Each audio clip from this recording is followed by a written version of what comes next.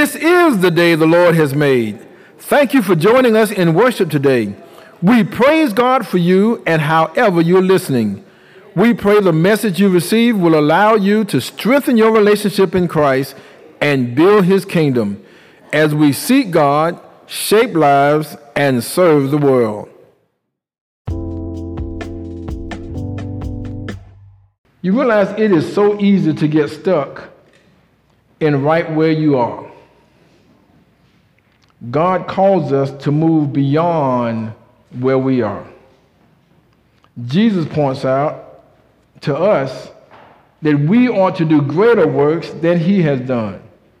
I know sometimes we get into a place where we feel like, it's okay, I'm okay. I don't have everything like I want to have it. I've learned to adjust. I've learned how to make it through what I got to make it through. I'm okay with how life is. I'm okay with family and all this sort of stuff. I know the world is a terrible place and, things going on in Washington and all that, but I can live through it. Let's just wait it out. We'll get another president. We'll get another governor. We'll get another this. So we're just going to wait it out. But God has called us to serve this present age. God has called us to move forward and get some things done in life that we need to get done. There has to be a willingness to move beyond where we are. Let me say it again. There has to be a willingness to move beyond where we are. God moves in us. We ought to desire to move beyond where we are. You ought to have a desire. I want to be better than what I am right now. I want to do more than I'm doing right now. There's so much more in life and so much more to life. It doesn't matter what age you are. We should always be wanting to learn. We should always be wanting to get further ahead. If nothing else, we should always have a desire to help someone else to get further along and do it. God has all given us a sense of purpose and a sense of responsibility, some things to do. And I can tell you here at First African, I was talking about deacons on our deacons meeting and others, that we're moving forward, even as we talk about restructuring and making sure we get our Christian education exactly where we need to be, our Sunday school, our Bible study, and our other areas. And we're going to need your input, because to be honest about it, we have to ask the question, as if we're not attending Bible study, if we're not attending Sunday school, if we're not attending workshops and whatever else, we truly do need to know why not and what can we do. Sometimes it's all about a perception that we're trying to scratch where you're not itching. And sometimes we just need to know where you're itching.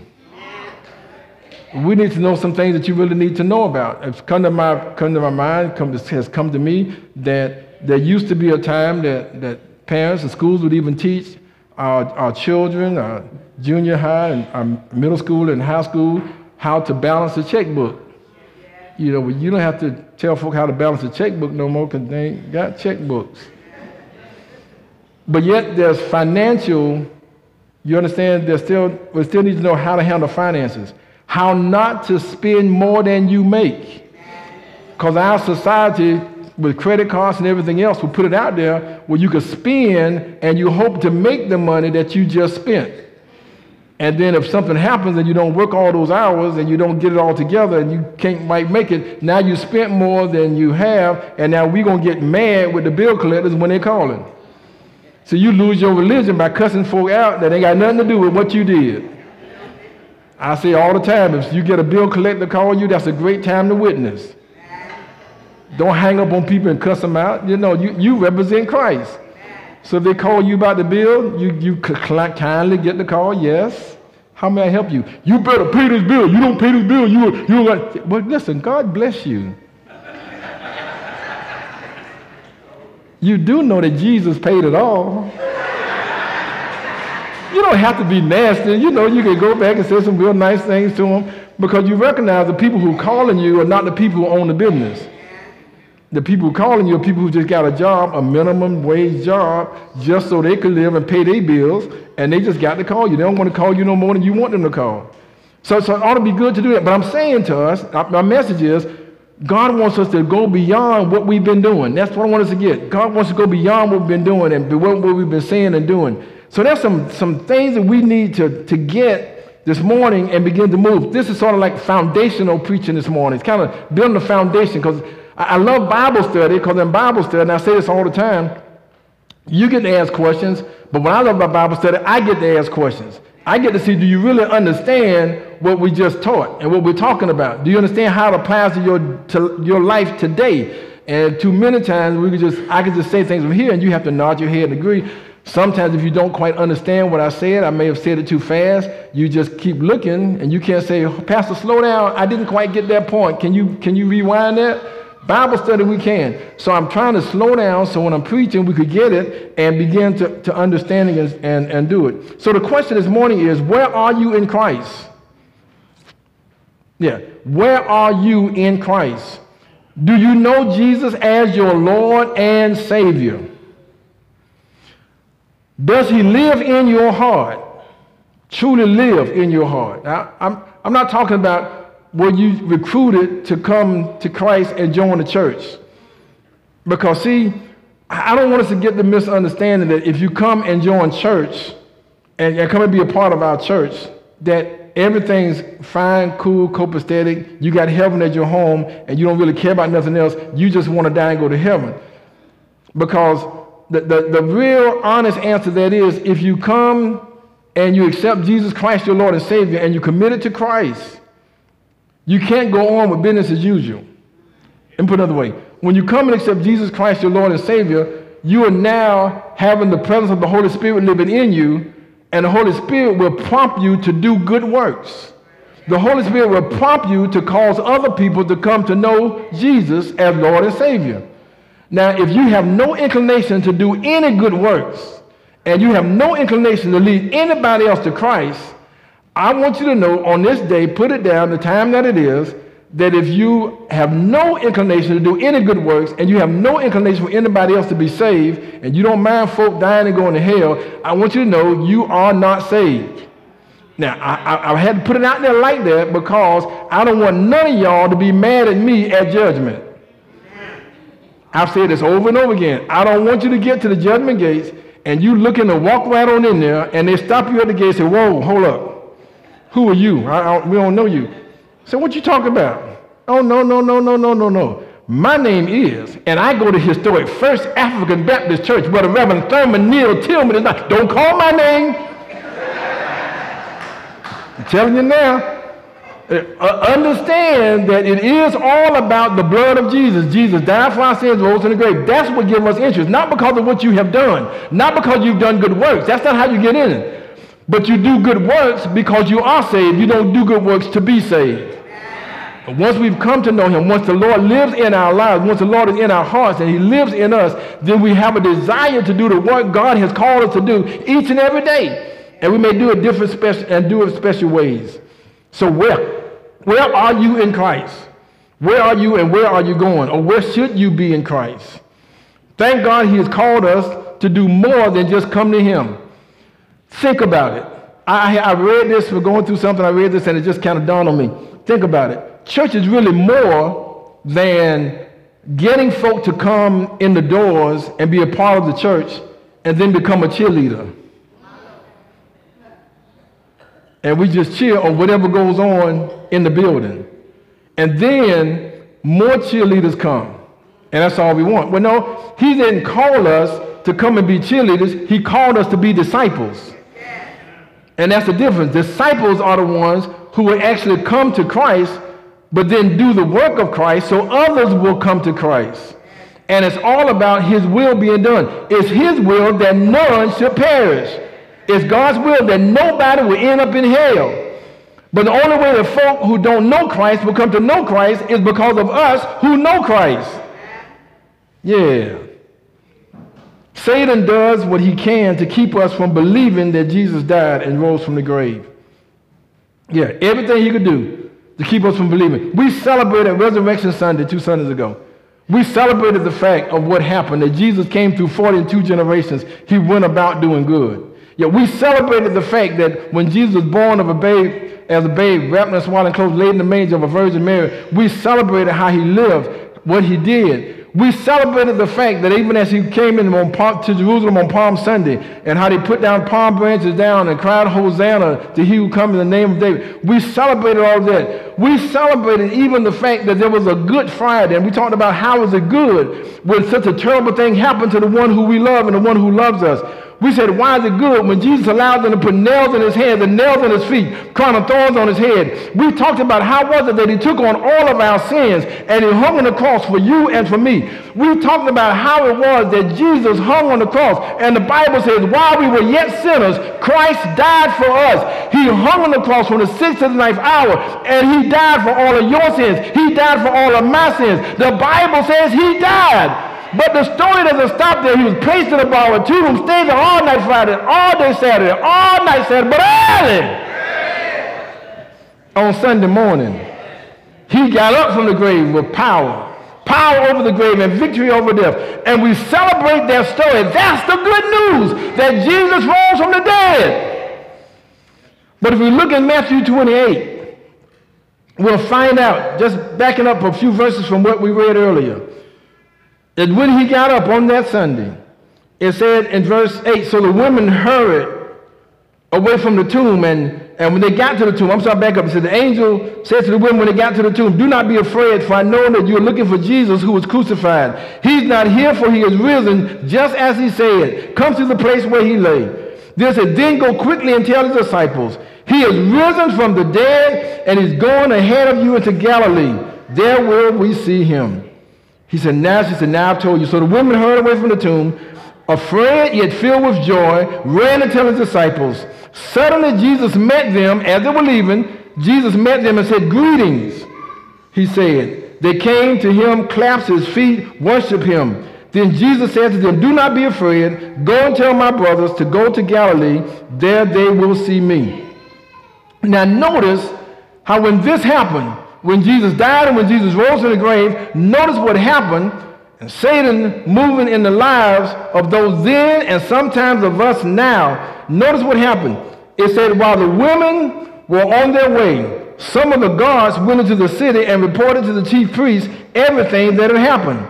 When the chief priests had met with the elders and devised a plan, they gave the soldiers a large sum of money, telling them, you are to say, his disciples came during the night and stole him away while we were asleep. If this report gets to the governor, we will satisfy him and keep you out of trouble.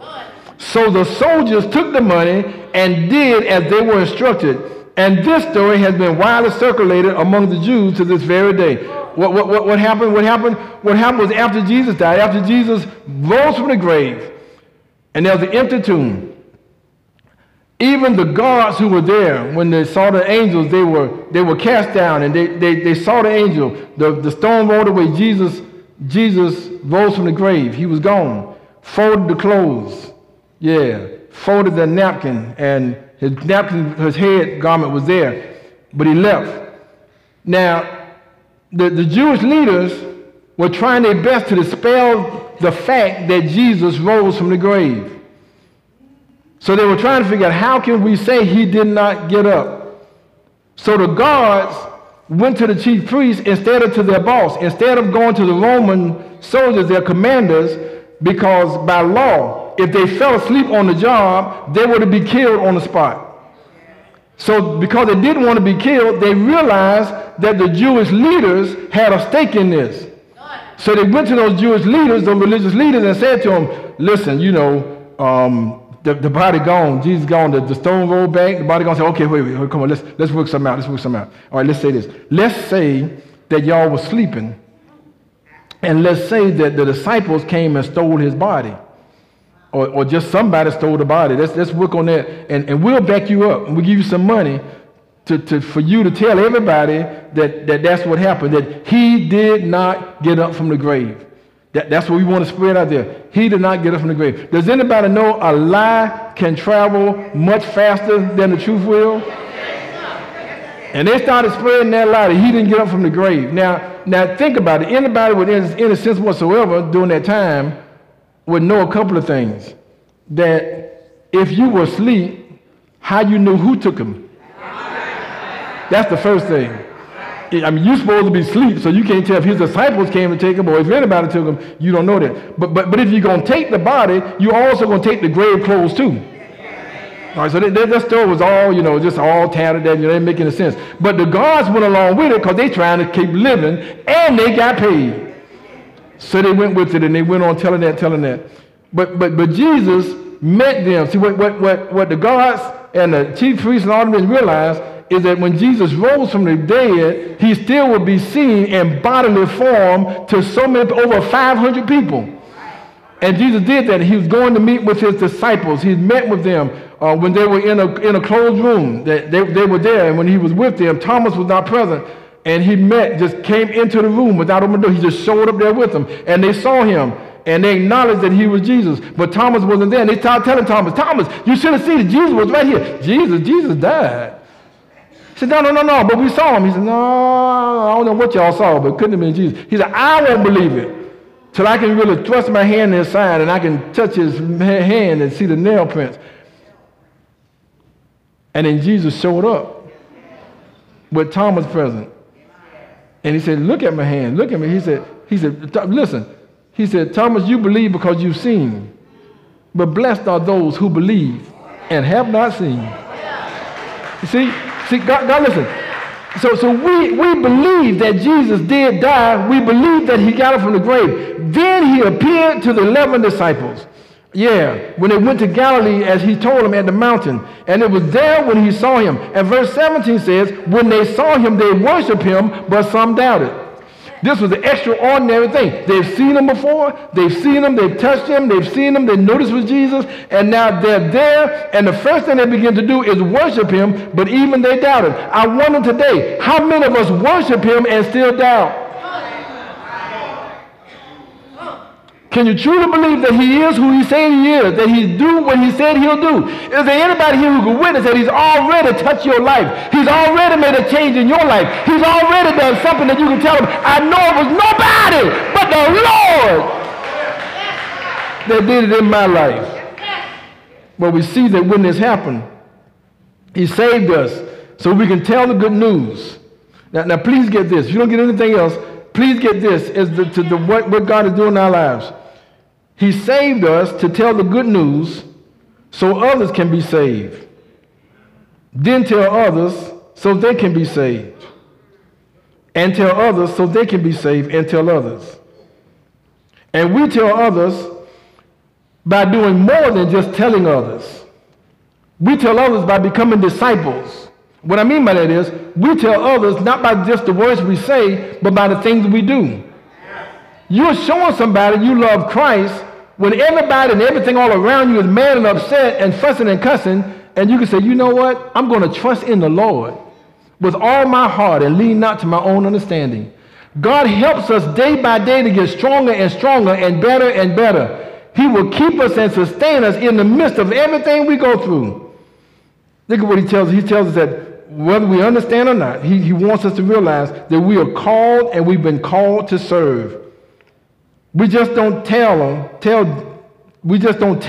that Jesus lived. We show them that Jesus lived.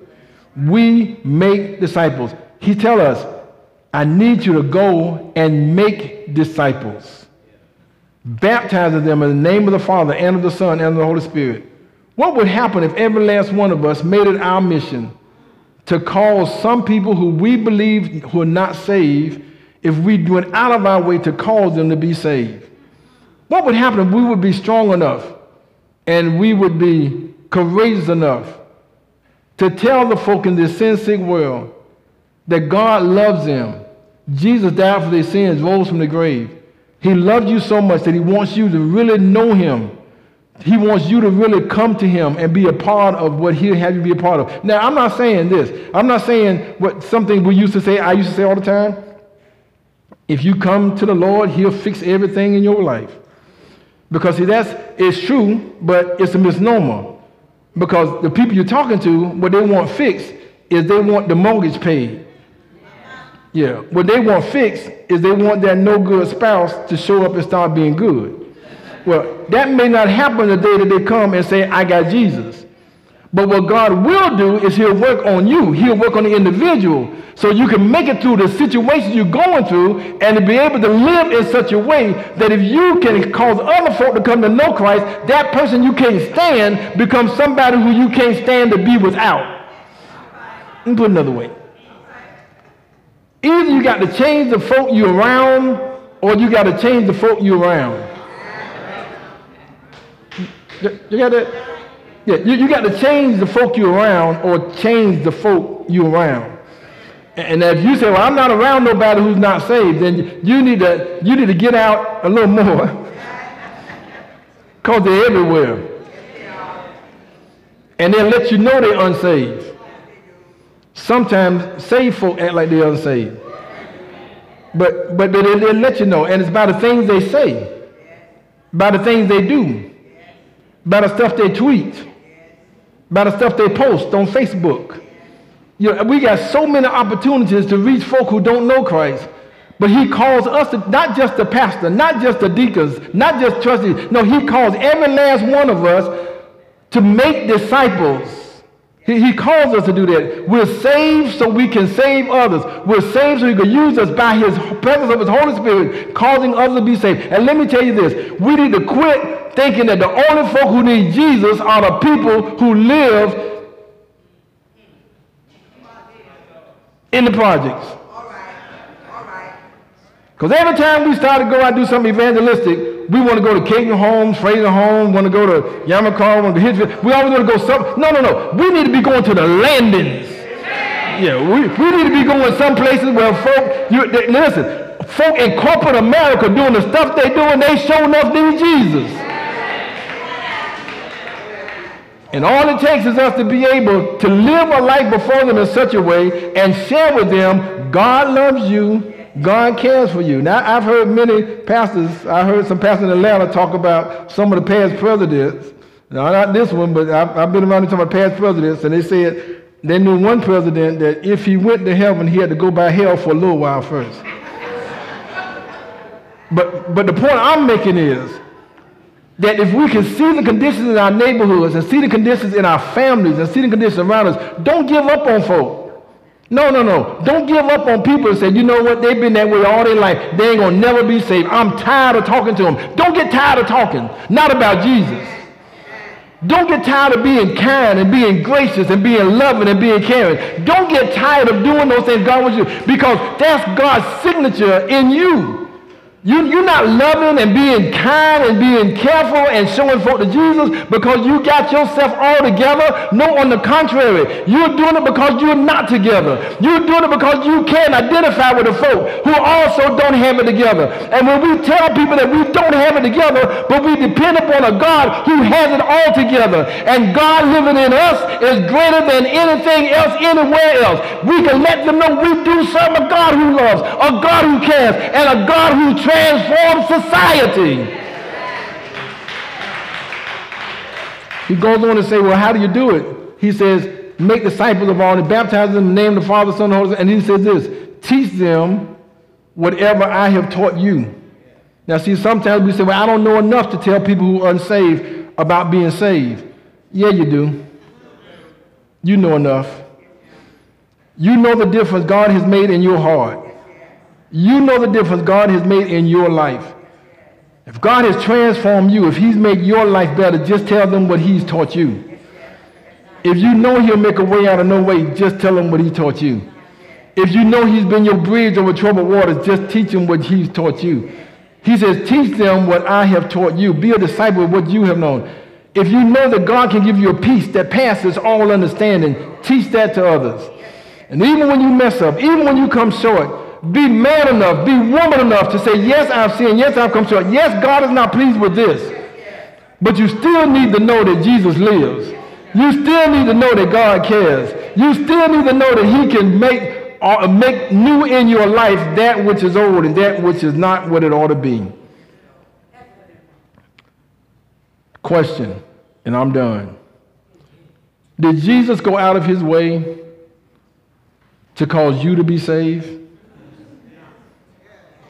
I mean, he may not have met you like he did Saul on the Damascus Road. But does somebody have to take up extra time with you to get you to know how much God loves you? Think of the things that somebody had to go out of their way to do to get you to know Jesus. My story is plain. Y'all have heard mine thousands of times. How I grew up in the church. I was a preacher's son. And I can tell you, at age 17, had I died in hell, I would lift up my eyes. Oh, I knew church. I knew how to do church. Oh, I had church down. I knew how to do church. I was in church Sunday morning, Sunday school, Sunday worship. I was in the BTU. Y'all know what that is? The Baptist Training Union. Then we had evening worship. I went to worship whenever we had church anniversary, and it was every night of the week, Monday, Tuesday, Wednesday, Thursday, and Friday night. I went to revival Monday, Tuesday, Wednesday, Thursday, and Friday night. I went to pastor anniversary Monday, Tuesday, Wednesday, Thursday, and Friday night. And if that wasn't enough, my daddy had the nerve to go to other people's anniversary. I had to go to that too. And you know what I'm talking about, Charlene. And you went on and on and on. Went to funerals. But can you imagine all that church going, I didn't know Jesus. I heard about Jesus. I knew Jesus died and he rose from the grave, but not a personal relationship. And it wasn't until I went to the Ritz Theater one Friday night on Newcastle Street in Brunswick, Georgia. I was tricked to go to a movie. My best friend said I thought he was paying for the movie, but it was a free movie. So I thought this was a regular movie night. But this was a movie that was sponsored by the Billy Graham Crusades. And we got in there and watched a movie called A Restless Ones. And I'll never forget at the conclusion of that movie, when all the people started coming out the stands to the Billy Graham at the football stadium, coming down to accept Jesus Christ, Lord and Savior, and the lights started going up, and I'm saying to myself, my friend, it's time to get out of here. I don't know what these folk doing. And I looked at Irvis, and he was just boo-hoo crying. And his tears got me to cry. And I said to myself right then and there, I want Jesus in my life. And I accepted Jesus Christ as my Lord and Savior. And that was a great awakening for me, because I thought I was good. Y'all got to hear me. I thought I was good. But had I died, I wasn't good. And see, the evidence of being good is the stuff you do after you saved. I'm not talking about being perfect, but I'm talking about a desire to have other folk to come to know Christ, and a desire to do more for others, that they may live and get to be better in Christ. Because the gifts we're given is for the edification of the body of Christ. That means to build up the body. So it builds up by new people coming, and it builds up by people who are already saved getting stronger. What are we doing to help other folk to be stronger in Christ? Not tearing down folk, not criticizing folk, not talking about folk. That's not the way to do it. The Bible says we ought to encourage one another. If somebody's not doing right, encourage them to do right. You can't fuss somebody into doing what's right. You have to be encouraged by other folk who love you. So as I conclude, the question is, do you love Jesus? Does he live in your heart?